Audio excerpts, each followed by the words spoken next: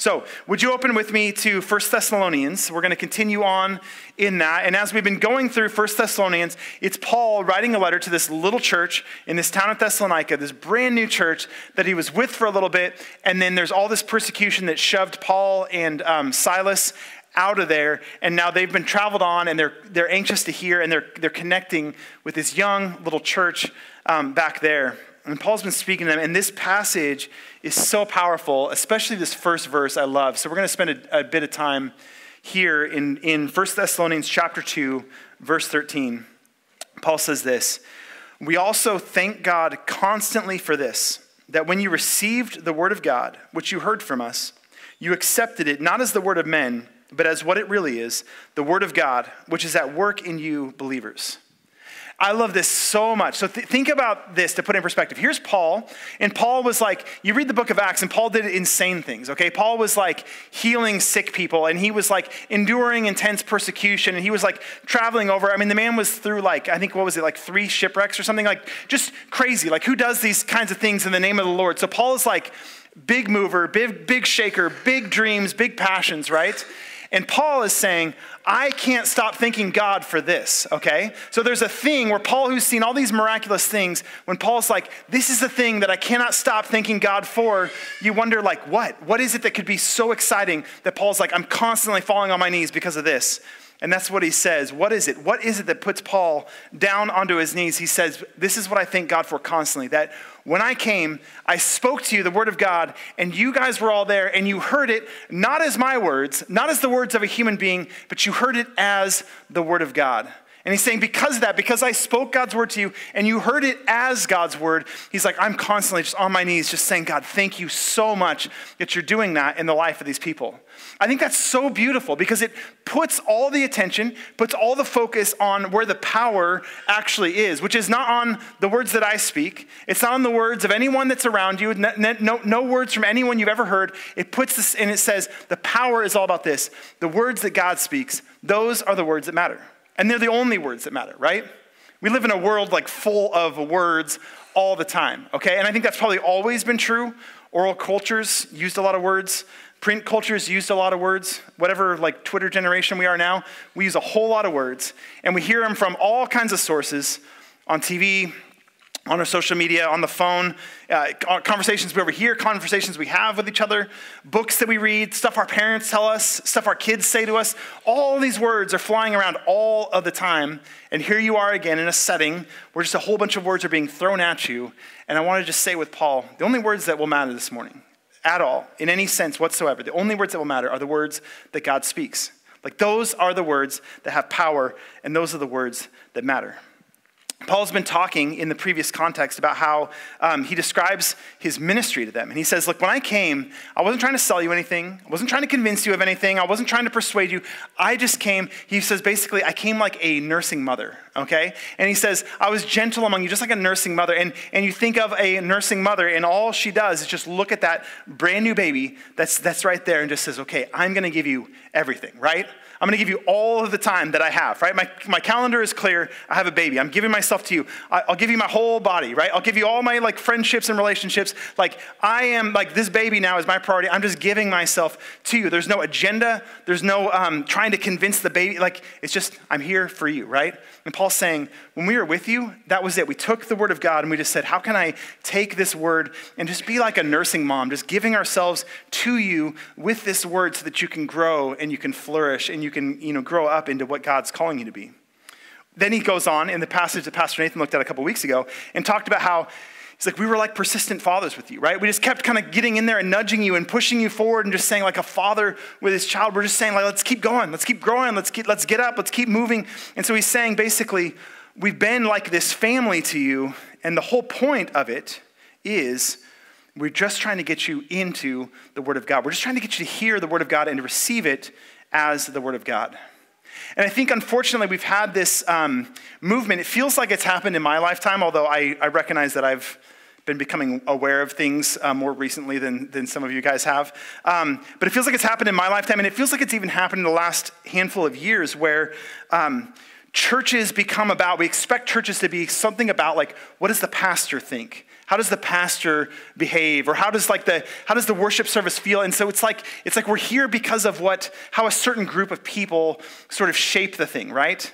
And there's some sense in which like that's what it's about. And I just want us to say, like, step back and be reminded, like, that's not what it's about, right? It can't ever be about that. Like, so for those of you that are like new, checking things out with high hopes, right? Let me just promise you, like, I don't know anything. Like, I really don't. In my opinion, I've got plenty of opinions, but they're all stupid, okay? And so the only things that you can and should hold on to and listen to are the things that we read out of this book together. Because these are God's words, and he's speaking to us, right? And the ways that we encourage each other in light of these words that are spoken, that stuff is what actually matters. That's what we're to be listening to. So that forms like a foundation for us. Or I've used the example before of it's like seeds, okay? And what I want is for us to be the kind of community where we're just coming together, and it's just like we're reaching into this and we're pulling up a bunch of seeds and we're just like shoving them down into our own hearts and just saying, grow. Like, take these seeds, these words, let them grow in our lives. And I want us to be the kind of community where we're just like grabbing these seeds and we're just throwing them at each other, right? Just all the time, just trying to let these words grow in us. Let these words be the things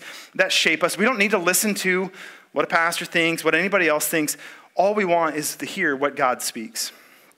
When I was in seminary, and a few of you have had this experience too, when I was in seminary, there's always that student in class that would raise their hand. Okay, so you have this like world-class like scholar lecturing about whatever you're studying at the time, okay?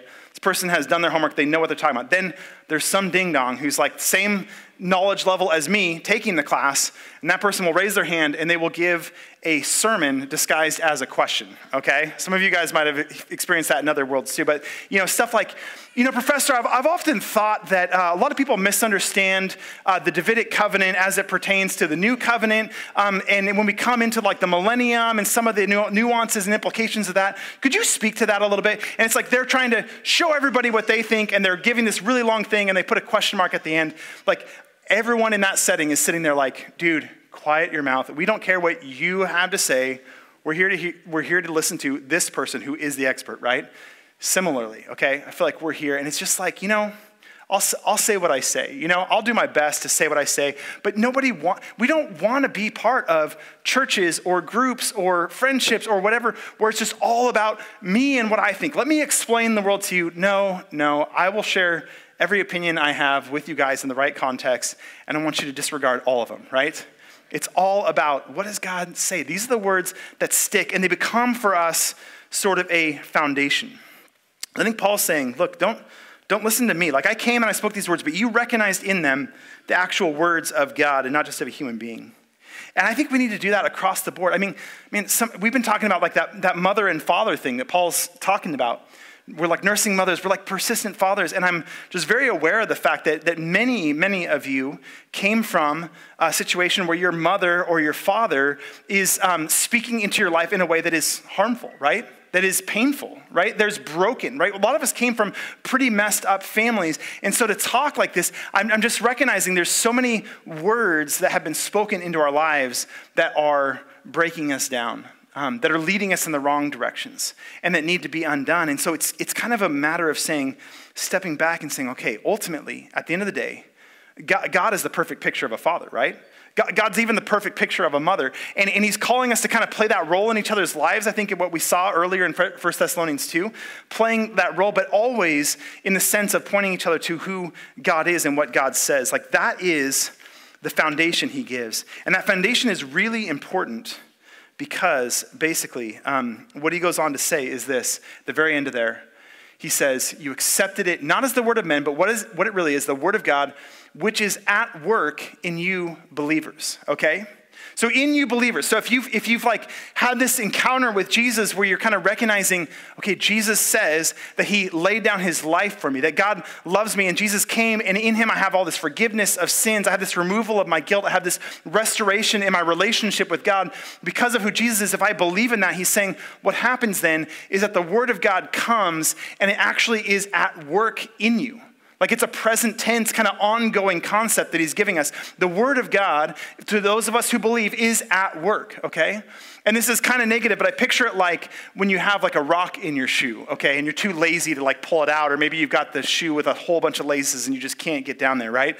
But you're walking and every single step, man, that rock in your shoe is just doing something to you, right? It's this persistent reminder that's always there. And I think that's, in a more positive sense, how the word of God is with us. Although sometimes it does feel painful like that, doesn't it? It sinks down in, and it's there, and it's in the back of our minds, and it's constantly reminding us, constantly speaking to us, constantly shaping us. And I think what it's actually doing is it's like that seed that goes down. And in the same way, when you plant a seed in soil, the first thing that happens is the roots start to go out, but you don't see any perceptible change above the surface, right? Eventually you start to see that growth, but the first thing, the roots go down.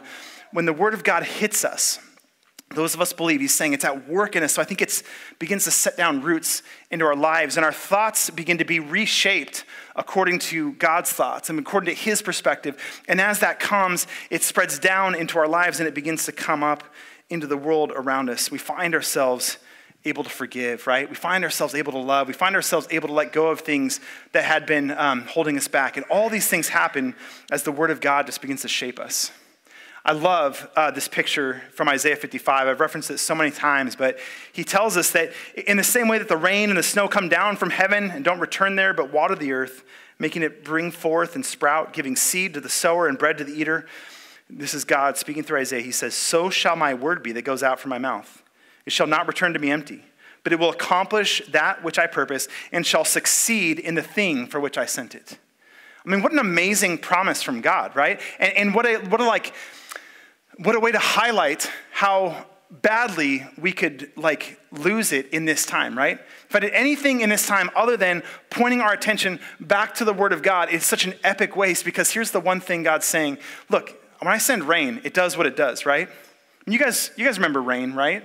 And it would come, and the earth would be all brown and dry, right? And it would come, and like the day or two afterwards, you're kind of like, well, that was fun. Everything's still brown. But then you start to see the green start to pop up and all the rest of it, right? It's God just saying, look, when I send rain, it does what it does. Okay, it does not fail. It does what it does. And he's saying, in the same way, this is my word. The words that I speak, and here we have in the Bible, these are all words that God has spoken to different people at different times, and he still speaks to us through it. And so when God's words come to us, he's saying, it's going to do what I sent it to do. We may not understand it all the way, right? We may not appreciate all the ways that it's working on us, but our job is to take these things like seeds and let them hit us, see them as the word of God. Now, here's why this is so important.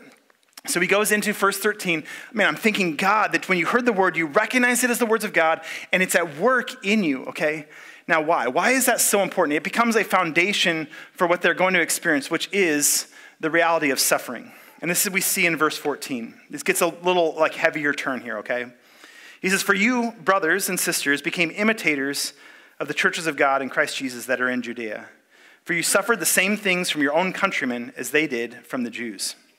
So he's pointing now to this deeper reality, which is that, okay, he's saying in hearing the word of God, responding to it, seeing it as the word of God, you kind of followed these other churches, and these other churches in Judea were ones that when the word of God came, the Jewish people, we can see that when Jesus was on earth, the Jewish people rose up, joined together with Rome, and they're like, no, we don't want Jesus, we want to crucify him and everything else. And so he's saying, in the same way that all that happened, and God was speaking, God was working, but there were people, religious people and irreligious people that resisted what God was doing. In the same way, you're experiencing that, Thessalonians, from the people that are around you. That's exactly what we see what happens. In Acts 17, we see that when Paul and Silas came, they preached the word of God.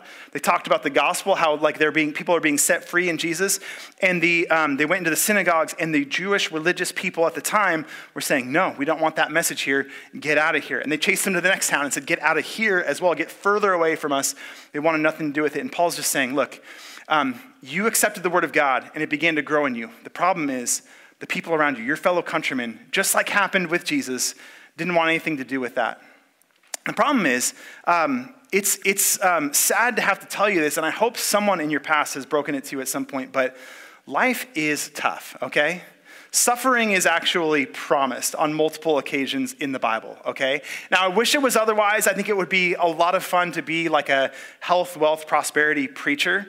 Aside from the sheer amount of money that you get, you like never have to tell anybody a hard thing, you know? Hey, just pray a little harder and God's gonna give you everything you want, right? But we know that's not how it works, okay? Life is tough, and it really has a knack for beating us down at times. And it comes from so many different angles, right? It comes from people outside of us, right? The society itself, I think we know what it looks like to kind of be opposed by the world around us. It could be as simple as like we sit here, and even in my short lifetime, I've seen how society gets a little bit like more and more and more antagonistic towards the ways that God describes human flourishing, if that makes sense. This is what it looks like to be one of my children in the world and to live according to my rules and my design, and society keeps getting further and further away from that, and you begin to feel the tension and the opposition from the world around us, right? Sometimes it's like being misunderstood, right? There was a time when you could talk about Jesus and the gospel, and that was broadly like, cool, that's great. Yeah, we kind of probably believe that if we gave it much thought, but now it's like there's an opposition to it more. And there's a sense of being, I think sometimes I feel like willfully misunderstood. They don't want to understand what it is that I'm talking about when I talk about the life that I find in Jesus, right? And so there's that opposition we feel from the world around us, right? But the crazy thing is, Paul here mentions these churches in Judea and how the Jews came against us. In Acts 17, as I said, it was the religious leaders in Thessalonica that were the ones that ran Paul out of town. And we know there is also this opposition that we get from within the religious community itself. And it's people that I think are often insecure, often wanting to control, often really worried about somebody seeing it differently. They come in, and there's this kind of friendly fire that we receive. And many of you, I've talked to so many of you that have experienced like church hurt in different ways, right? So church is this place where we're supposed to be like side by side in this vision for like beautiful human flourishing, right? And letting the word of God soak into us and reaching out, caring for each other, meeting each other's needs, reaching out to the world around us in love. Like that's a beautiful vision, but unfortunately, so often, those people that we're supposed to be shoulder to shoulder with turn and attack, right? And if we're honest, we end up doing the same thing as well. And for all of you that have experienced church hurt in the past, I'm sorry, you know? It shouldn't be like that. It really shouldn't be. And we're trying not to be that here, right? But I can promise you, we will hurt you. I can pretty much promise you I will hurt you, although I'd love not to do that, right? But there is this side of things where like suffering is just part of the human experience. It's part of what we encounter. It also is a key ingredient in the growth that we experience. I was talking to Andrew Higgins, and he's like super tall. I don't know what he is, 6'6" or something like that. And he had a period of time in like junior high or high school where he grew 6 inches in 9 months. Can you even imagine? He played basketball. He said he was like a baby giraffe running around on the court, you know, just no ability to control his body, you know. But we were talking about the growing pains. Like I went through it too at some point, and probably a lot of you did too, where you just like, you wake up in the night and your body just hurts and you're like, why is my leg in so much pain? There's no wounds, right? But it's like, under the skin, your body is literally making more of itself somehow. Like, I don't get how that works. It makes sense that it's painful, right? But you just get these growing pains. But the reality is, I think that's so much of how it works spiritually too, right? The growth that we experience, even though we'd love to never experience the suffering, the growth that we experience so often comes through the pain that we encounter, right? It comes through the suffering. And in the suffering, if we can cling to that foundation that we just looked at of the word of God that speaks to us, the word of God that's at work in us, if we can cling to that as a foundation, then when we experience this suffering, it comes, yes, painful, but it comes into actual growth, right? And it makes us more and more the people that God's calling us to be. It chips away at our pride. It chips away at our need to be in control. It chips away at our desire to dominate other people or to build something for ourselves. And we begin to, through the suffering, become more and more like Jesus. Jesus, who after all, right, is the model of like what God wants for humanity. And Jesus, who came into this world and suffered immensely, right? Suffered because he loved the people that were around him. If we were Buddhists, like Buddhism has this, the first like tenet of Buddhism is that life consists in suffering, okay? So I just say a hearty amen to that, all right? They've got that one right for sure. Life is all about suffering, right? You can't live in this world and not suffer immensely, and the solution to it is to then become detached from this world, right? Recognize that it's all just kind of an illusion, and so through kind of getting your mind in the right space, you detach yourself from the illusion of life, and then you avoid suffering, right? And the problem I've always seen with that is, one, we serve a Savior that entered into suffering for us, right? And so definitely suffering can't always be avoided. But also, I think we serve a God and a Savior who has a mission of sending us into a world of suffering, right? We're not going to detach from it. We're going to embrace it. And just like Jesus, whose acts of love caused this intense suffering for himself, we're sent in the same way. And so we're going to experience these suffering things, but they're going to lead us to something bigger and something better. There's so much in the world around us that just pushes us back to this need, to what we saw in verse 13 about that foundation of the Word of God. Seeing it as what it really is, this thing that's at work in our hearts. And as Matt Pates was preaching last week, and he talked about Psalm 46, and such a beautiful psalm and such a great reflection, he let us in on that. And one of the lines in there talks about how the nations rage and the kingdoms totter. And I just love that picture of instability in the kingdoms of this world, because I feel like, for me, the givens in life are things like national boundaries and governments, right? Those things seem so permanent and so in place and so unchangeable. And now we're at this historical season, which some of you have lived long enough to see multiple ones of these, where the kingdoms are tottering, right? And the nations aren't as set as I tend to think that they are. And the whole point of it is that, no, God is the stable source, right? And God's voice that speaks continually to his people over thousands of years, the things that God has said over thousands of years continue to hold true as the one stable thing in this world. Our connection, our relationship to the God who is above all of it, all of the time, that speaks into our hearts and calls us into something more established and something deeper. So the Word of God is the thing that we need when we experience suffering like this, okay? So the suffering that comes when we find opposition from the people around us, when we're opposed, right? The Word of God comes to us, right? And it speaks and it reminds us that God is ultimately in control, right? Reminds us that he's there with us in our suffering, in our opposition. He says things like, yeah, when you're like put on trial for your faith, I'll be there and I'll speak through you, right? And he gives us, the Word of God reminds us that he gives us a family to bear that together with, right?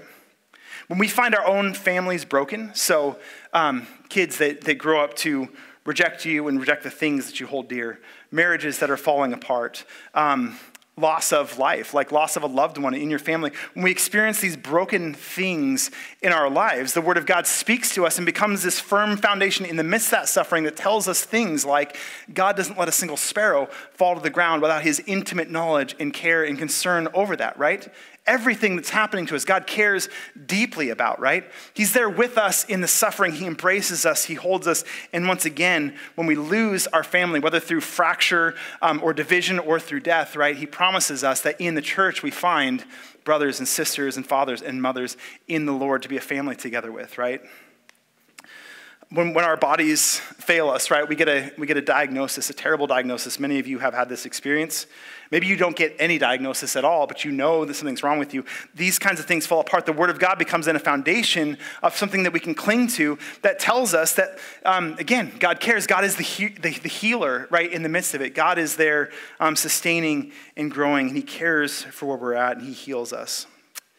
So, in all these things, here's these reminders. Now, here's how Paul wraps this up. I'm going to look at the last couple of verses here, 15 and 16, and just see the juxtaposition. He wants us to be people that receive the Word of God, that hear God's Word and cling to it in the midst of suffering. And now he's going to describe the suffering they're receiving is at the hands of people that function in a different way. And the contrast is helpful.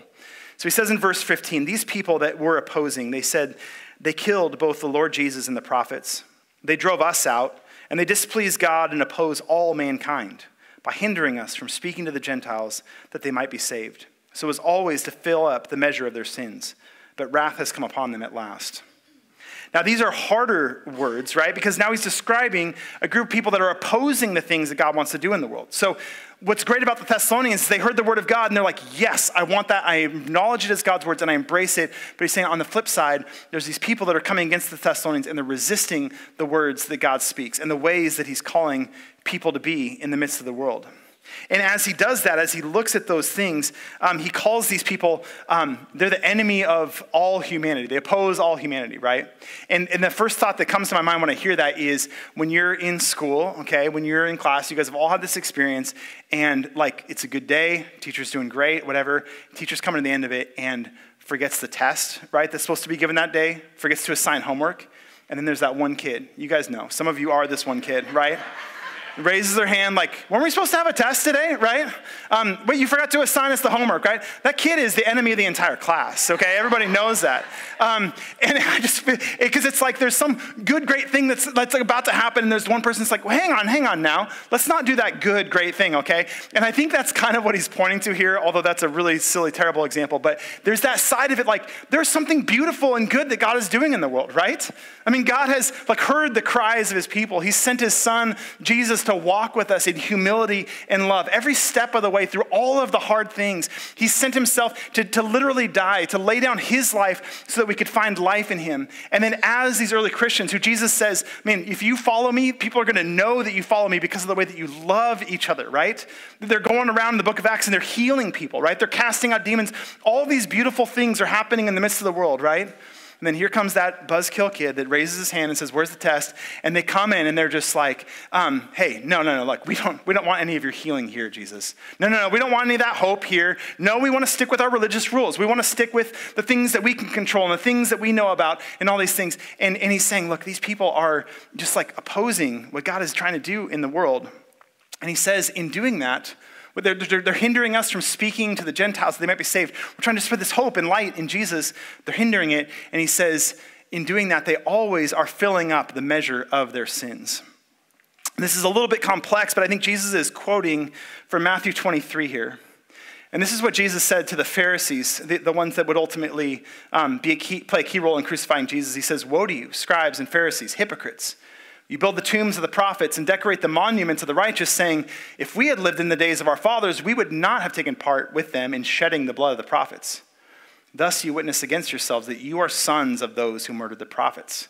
Fill up then the measure of your fathers. You serpents, you brood of vipers, how are you to escape being sentenced to hell? I mean, hard words, but always Jesus says these hardest words to the religious people. Therefore, I send you prophets and wise men and scribes, some of whom you will kill and crucify, and some of whom you will flog in your synagogues and persecute from town to town, so that on you may come all the righteous blood shed on earth, from the blood of the righteous Abel to the blood of Zechariah, the son of Berechiah, whom you murdered between the sanctuary and the altar. Truly, I say to you all these things will come upon this generation. O Jerusalem, Jerusalem, the city that kills the prophets and stones those who are sent to it. How often would I have gathered your children together as a hen gathers her brood under her wings, and you were not willing. See, your house is left to you desolate. I mean, those are hard words that Jesus speaks. And Paul, I think, is referencing that here. So when he says it here in verse 16, right? So it's always to fill up the measure of their sins. I think he's saying that there's this long tradition that like God's people, those who are like called by God's name, who like gather to worship him, who like are the keepers of the law, who try to live righteous life. He says there's this long tradition with those types of folks, right, of actually condemning what the past generations did, and we're not like those, but actually they're living in this same pattern of resisting the things that God's wanting to do. This like, I think, intention on controlling things instead of just like pointing people back to God and who he is. And he's just saying like, look, these people that are opposing what we're doing, it's filling up the measure of their sins in the same way. It just keeps adding on to all of this rejection and all of this opposition. And so they're filling these things up. They're digging a deeper and deeper hole. And then he says at the end, but wrath has come upon them at last. And look, wrath is a hard, unpopular concept today, okay? But I'll tell you this, I don't think any of us really wants a world in which there is no justice, right? Where there is no punishment of sin, where there is no wrath of God. I don't think we actually want that. Think of all the horrible, horrendous things that happen in this world. There are some terrible, terrible things, and we do have a sense where we want to see justice. And look, it's in God's hands. He's the one that does it. But I want to bring us back to this. Look at how, as Jesus said, he was talking about, man, these are the people that are opposing the things that I've been doing. Like how are you going to escape hell? He's saying all these hard things, but look at how he ended it. I'm going back to the end of Matthew 23 here. You're the city that kills the prophets, it stones those who were sent to it. But how often I would have gathered you together as a hen gathers her children, but you were unwilling. I feel like what he's saying here, man, the city is desolate, right? Your house is left you desolate. I think what he's saying is like, there's this, you're experiencing the consequences of your sin, right? Like this like rejection of God is sort of its own punishment because these things build, and he's saying, all I've been trying to do is just call you in. Like all I've ever wanted for you is just to be part of what I'm doing, part of my family, to join me in this, and instead you're resisting. So it's a little bit of a depressing place to end with the sermon, and so I want to tie it back to the beginning so we see the whole thing. He's saying to them, he's thanking God constantly and just saying this, I cannot stop falling on my knees and thanking God for you, because when I spoke, man, you heard it, and you heard in it not my words. You didn't hear the words of a human being, but you heard in the things that we said, you heard the words of God. And that sustains you through all the suffering and through all the opposition. And so what makes this little beautiful Thessalonian church different than the world around it that was opposing what God was doing? Simply this: when God spoke, they were willing to listen. Okay? And God's word says a whole bunch of really hard things to us. God's word is not typically patting us on the back. You're doing great. You're awesome. You're better than everybody else. Like, it doesn't say those things to us. It calls us to humility, and it calls us to dependence, and it calls us to weakness, right? And it calls us to let go of our lives so that we can find them again. And so as we just listen to the voice of God, I think the call that we have is to stop resisting, stop opposing what God is doing, and to just continue to live in that space where we're just open-handed, embracing the things that God says to us. I think that's the two things that get juxtaposed here. And so as we continue to sing, we're going to do that. I'm going to invite the band back up and everything. As we continue to sing, I just want us to process that of just sort of what's the posture of your heart to the things that God is saying. Is there a resistance that you find to what God says? Doesn't mean that you understand it all, right? Doesn't mean that you agree with it all. Doesn't mean that everything's all right in your life and you're going to live perfectly. No, not at all, right? But stop resisting the things that God is doing around you and in you, and come to a place of more open-handed submission of okay, God, if this is what you're doing, let me receive it, right? So let's stop that and let's start sort of embracing the word. And I recognize there's some of you here that you don't want to do the resisting thing, but maybe embracing the word of God feels a little bit too holistic or confident than how you actually feel. And if that's you, if you're embracing, I don't know, then I would say simply this: just try opening your hands to it. And I'd invite you to do that. As we sing, as we process, I would invite you just at some point during the singing, just try opening your hands before the Lord, okay? Doesn't have to be a big showy thing, but just opening your hands and just saying, okay, Lord, I don't know all the answers. I don't know where this leads. I don't know how good or bad I'll do it, continuing to listen to your voice. But right now, in this moment, I'm open to just hearing your word. Hearing it not as the word of men, but hearing it as what it really is, which is the word of God, which is at work in those of us that believe. Let me pray for us as we prepare to sing. Lord, you are so good to us. You are so kind. You are so gracious. You are so persistent. And Lord, I thank you that we are invited into a way of life that doesn't walk away from the good and the beautiful and the true things that you call us to. Lord, thank you that you just stand there constantly, generation after generation, day after day, just calling us back, inviting us to yourself. Lord, I pray that we would not live in all the muck of our sins that we continually pull ourselves towards. I pray that you'd pull us away from the dead ends that we create for ourselves. I pray that you'd pull us away from the hard-heartedness that we tend to generate as we dig further and further into our own way or the answers that we find around us. Lord, please, as we continue to sing and worship and as we go through our week this week, Lord, would you please soften our hearts to your voice and your voice only.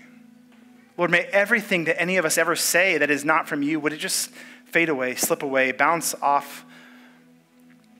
But Lord, the words that you speak, would it come? Lord, would you, as you promised, would these words come and do what you've promised that they'll do? Do what you intend them to do. Lord, we are your people, Lord, and your voice is so good.